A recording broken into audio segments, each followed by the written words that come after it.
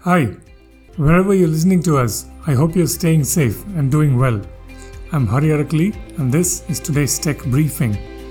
In this program, and I have been focusing on the field of robot learning, which is about how to collect and leverage data sets to train robots to do various things that we'd like to have them do someday. That's after these headlines. Infosys' CEO Salil Parekh has been summoned today by India's finance minister to explain why the new income tax portal the IT service giant has developed for the country remains glitch-ridden. Infosys released the new portal on June 7th only to receive a large number of complaints about various problems with it. And this last Saturday, the site even became inaccessible. Infosys said on Twitter that the site was on emergency maintenance. The site was restored on Sunday night. Apple last week became the latest big tech company in the US to push plans to get employees back to the office to January, according to a report by Bloomberg. Apple CEO Tim Cook had previously told staff that they will have to come back to office for 3 days a week starting September.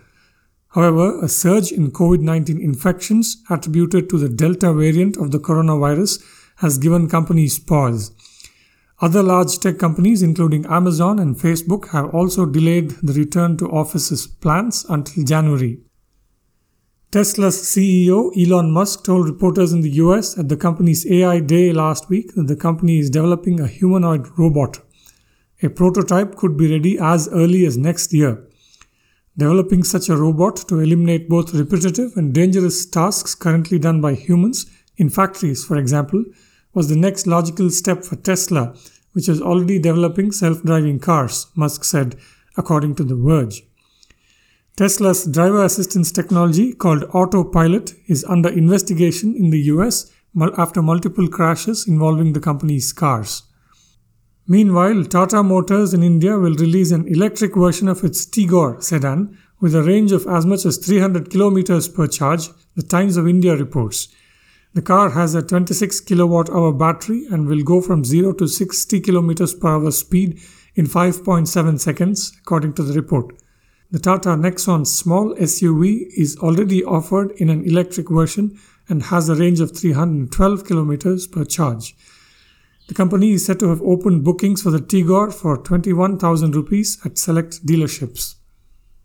China, which in recent times has cracked down on the country's biggest technology companies, has approved one of the world's toughest data privacy laws. China's top legislative body, the Standing Committee of the National People's Congress, passed the Personal Information Protection Law at a meeting in Beijing on Friday, Wall Street Journal reports, citing China's state-run Xinhua news agency. The law, expected to take effect on November 1st, closely resembles the world's most robust framework for online privacy protections, Europe's General Data Protection Regulation, or GDPR, according to the journal.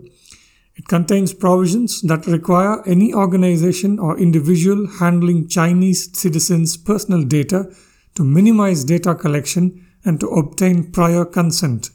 India is yet to pass its own privacy law. Teaching a robot to mimic humans can be a pretty frustrating endeavor, researchers know. And one of the obstacles is the absence of the kind of large data sets that are available in other areas of AI, such as in image recognition. Earlier this month, a team of researchers at Stanford University and University of Texas at Austin released RoboMimic, which they say is a framework for robot learning from demonstration. It offers a broad set of demonstration datasets collected on robot manipulation and learning algorithms to learn from these datasets, according to their web page on RoboMimic. Over the weekend, I spoke to Ajay Mandlekar, one of the core developers of RoboMimic, who explained its basics and gave me an overview of some of the important advances and challenges at the intersection of AI and robotics. Here's more from our conversation. Ajay, fantastic to have you with us on this podcast today. Welcome, and thank you for making time for it. And for starters, tell us a bit about your work. Of course, we're going to talk about robotics and AI and related areas, but for folks who are not familiar with your work, and of course, I put myself in that category as well. Tell us about your work a little bit, and I'll have some follow-on questions. Yeah, absolutely. Thanks a lot for having me. I'm very happy to be here. So for those that don't know, I'm a PhD student at Stanford, and I have been focusing on the field of robot learning, which is about how to collect and leverage data sets to train robots to do various things that we'd like to have them do someday. So you could think of applications as ranging from robot arms in manufacturing domains, all the way to maybe having your own robot arm in the kitchen, helping you cook. And the approach that I've been focusing on in my work is to find ways, mechanisms, if you will, to allow humans to enable supervision. That means that basically you can have humans collect data that the robot can then learn from and train on to be able to carry out different tasks autonomously. And the analog you can think of is in other domains like computer vision or natural language processing. Large-scale data sets have really enabled fantastic progress. So data sets like ImageNet, for example, where it's a large repository of tons of different images and images that have been annotated. This image contains a cat. This image contains a dog. These types of annotations that have proved incredibly useful for driving advances in those fields. The trouble with robotics is that we don't have such large-scale data sets and useful annotations out there. A lot of times when we train our robots using data, robots have to be responsible for exploring the world and collecting the data themselves. So a large part of the questions that I sought out to answer is, can we start collecting useful data for robots? And so part of my work has been focused on enabling this through the use of developing systems that enable humans to remotely control and teleoperate robots and guide them through tasks, regardless of where they are in the world, so that we can really scale this up. So we've developed a system called RoboTurk that enables people, regardless of where they are, with only a smartphone and a web browser, to remotely teleoperate robot arms in full 6 degrees of freedom using their smartphone and guide them through tasks to provide demonstration data that the robots can then learn from later. I want to ask you about RoboMimic, and just to kind of give us a little bit of context and background for that. I was thinking that, from an industrial perspective, of course, there are big advances from welding to drones, but give us a sense of the state of robotics, if you will, today from the point of view of robots mimicking humans. What are some of the things that today's most advanced robots can already do in terms of what we think of as human, tasks or activities? Yeah, absolutely.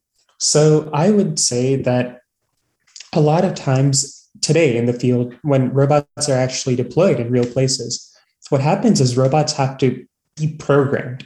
And the way they're programmed is often by setting different types of key points or motions where the human actually just guides the robot through different motions manually by holding the arm. And this allows you to program the robot to complete repetitive motions. But a big part of what researchers are working on, and the part where we really do need to scale up, is having the robot start to tackle situations that aren't just repetitive and executing the same motion over and over again. Parts where robots can actually start having some intelligence where they can see the world through a camera, for example, and use it in their decision-making to do different things like picking up items, placing different items, maybe insertion tasks where you need to pick up an item and insert it into something else. Assembly, if you want your robot to actually, for example, maybe assemble a table.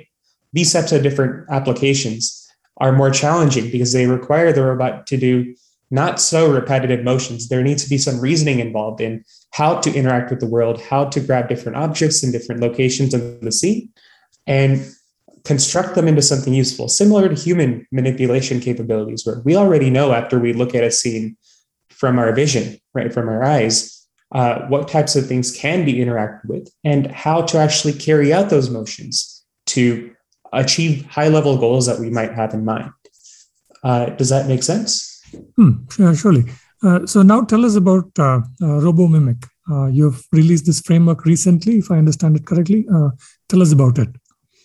Yeah, absolutely. So a little bit of backstory here. I mentioned earlier that we had developed the system and means to collect large-scale data sets, but the connection and inspiration for RoboMimic was that we found that it can be challenging to get started in learning from such data sets.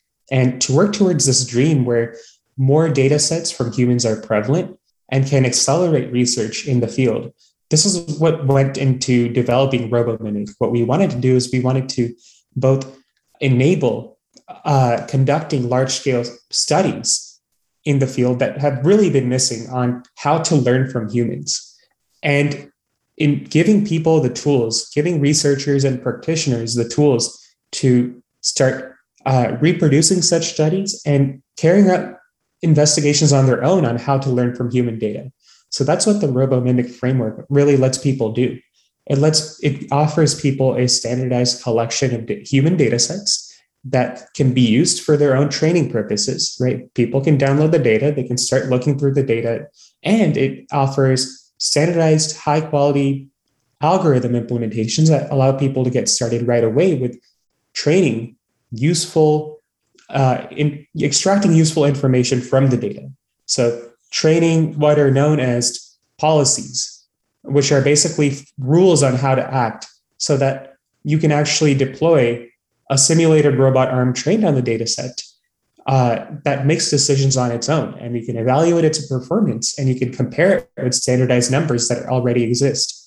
And it's really our hope that people will be able to pick this up really easily and start making progress and driving progress in the field. This question might be a little bit premature, but give us a sense of what are some of the real world applications that experts like you are contemplating, if RoboMimic is able to advance the capabilities of robots eventually. Yeah, absolutely. So the sort of, RoboMimic, I would say, is a good starting point because it allows people to study this problem of how to extract useful information from human demonstrations so that robots can achieve tasks that humans demonstrated on their own.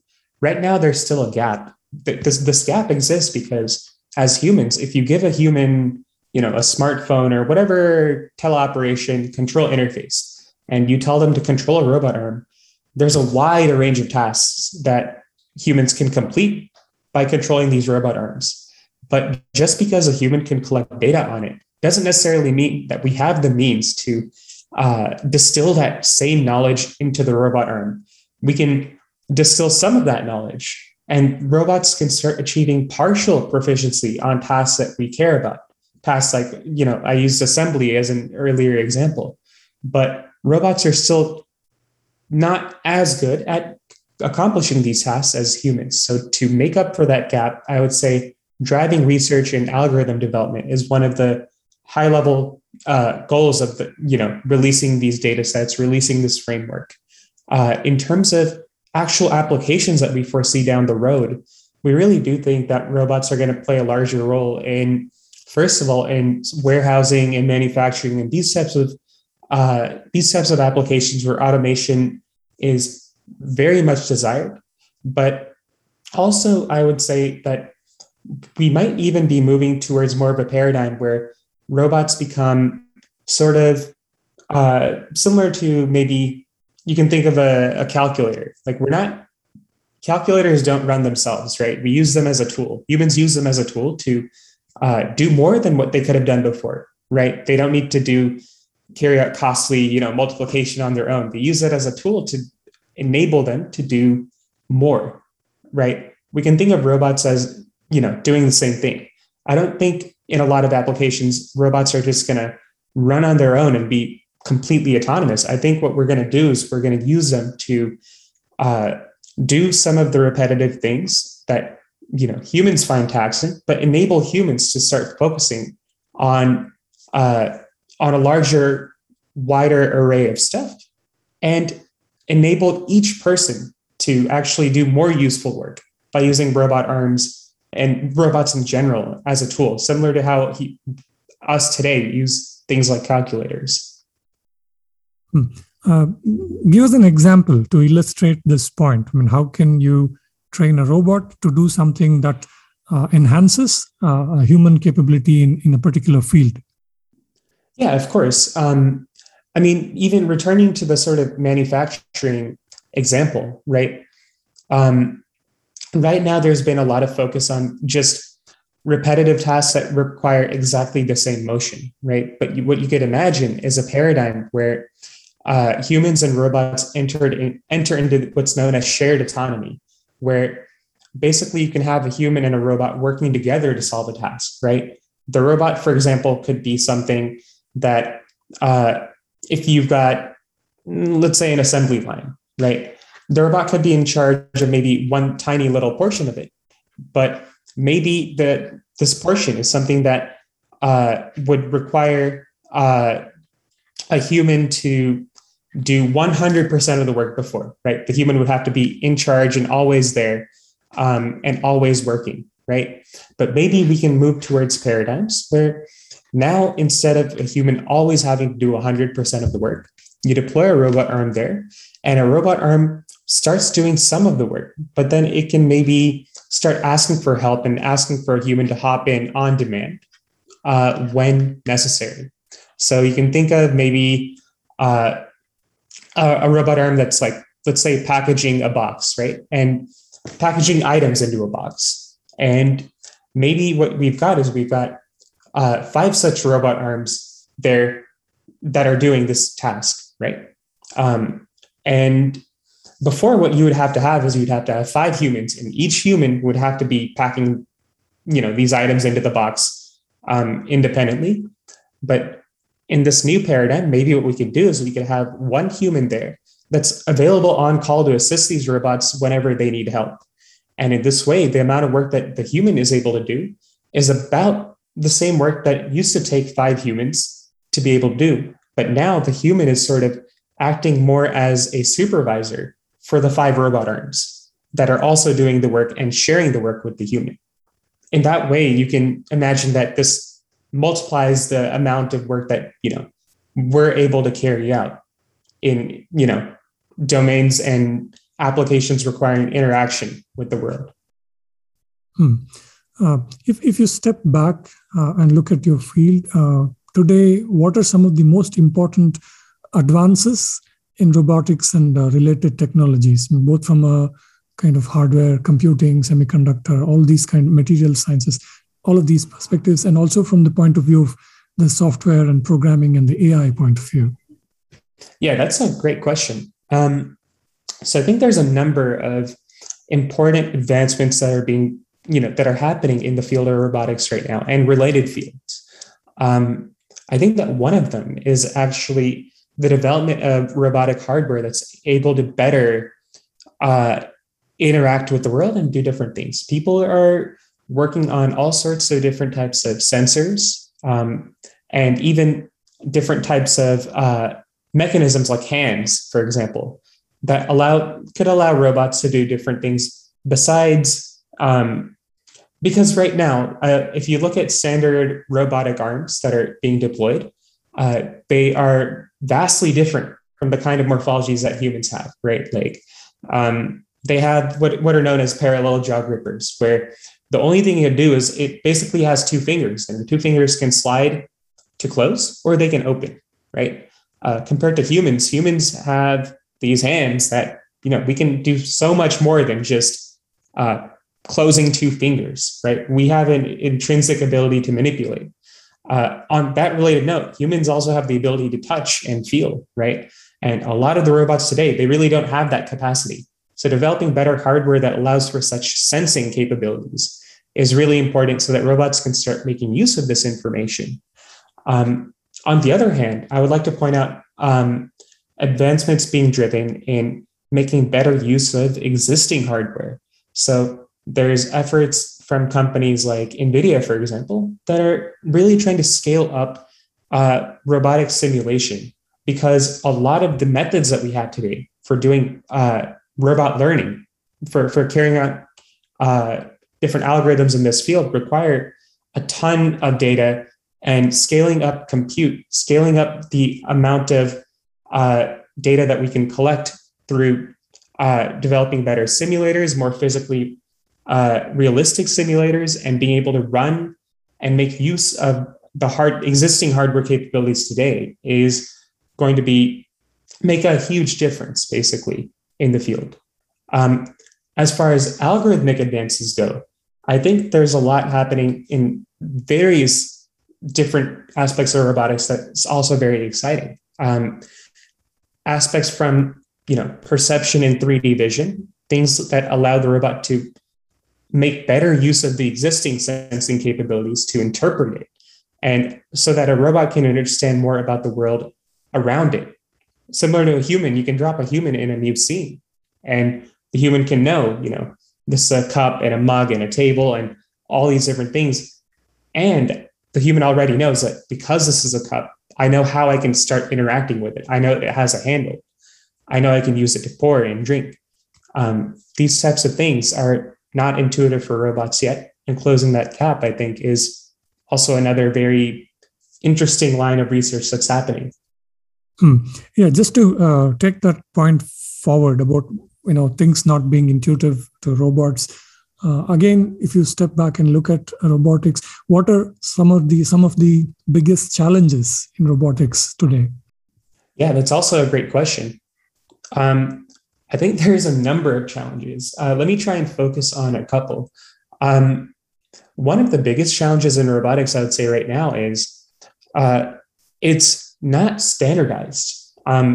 So a lot of progress started happening in sister fields like computer vision or natural language processing. Once there were large-scale data sets, large-scale evaluations too, or basically standardized evaluations that could be used to measure progress, sort of like a litmus test, that we know that when you reach this level of performance on this evaluation or benchmark, that there's really been a good advancement in the field.